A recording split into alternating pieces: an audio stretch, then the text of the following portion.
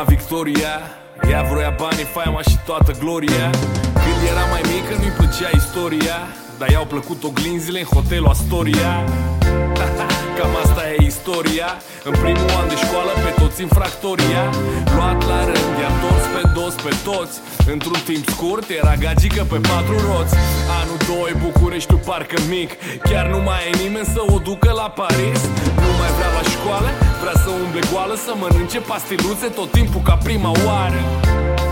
Doar salon ce poate sală, cluburile pline, știi bine cu o înfioară. Și atunci își dă să sară, parcă zboară. Victoria e clară. Discreția, onoarea, munca, suferința, ele nu suferă, ele mimează suferința. De aceea trebuie să vedem că bărbații știu foarte bine să râdă între ele. Nu contează ce alege, până la urmă tot acolo ajunge. De aceea nici nu are rost să precuvești.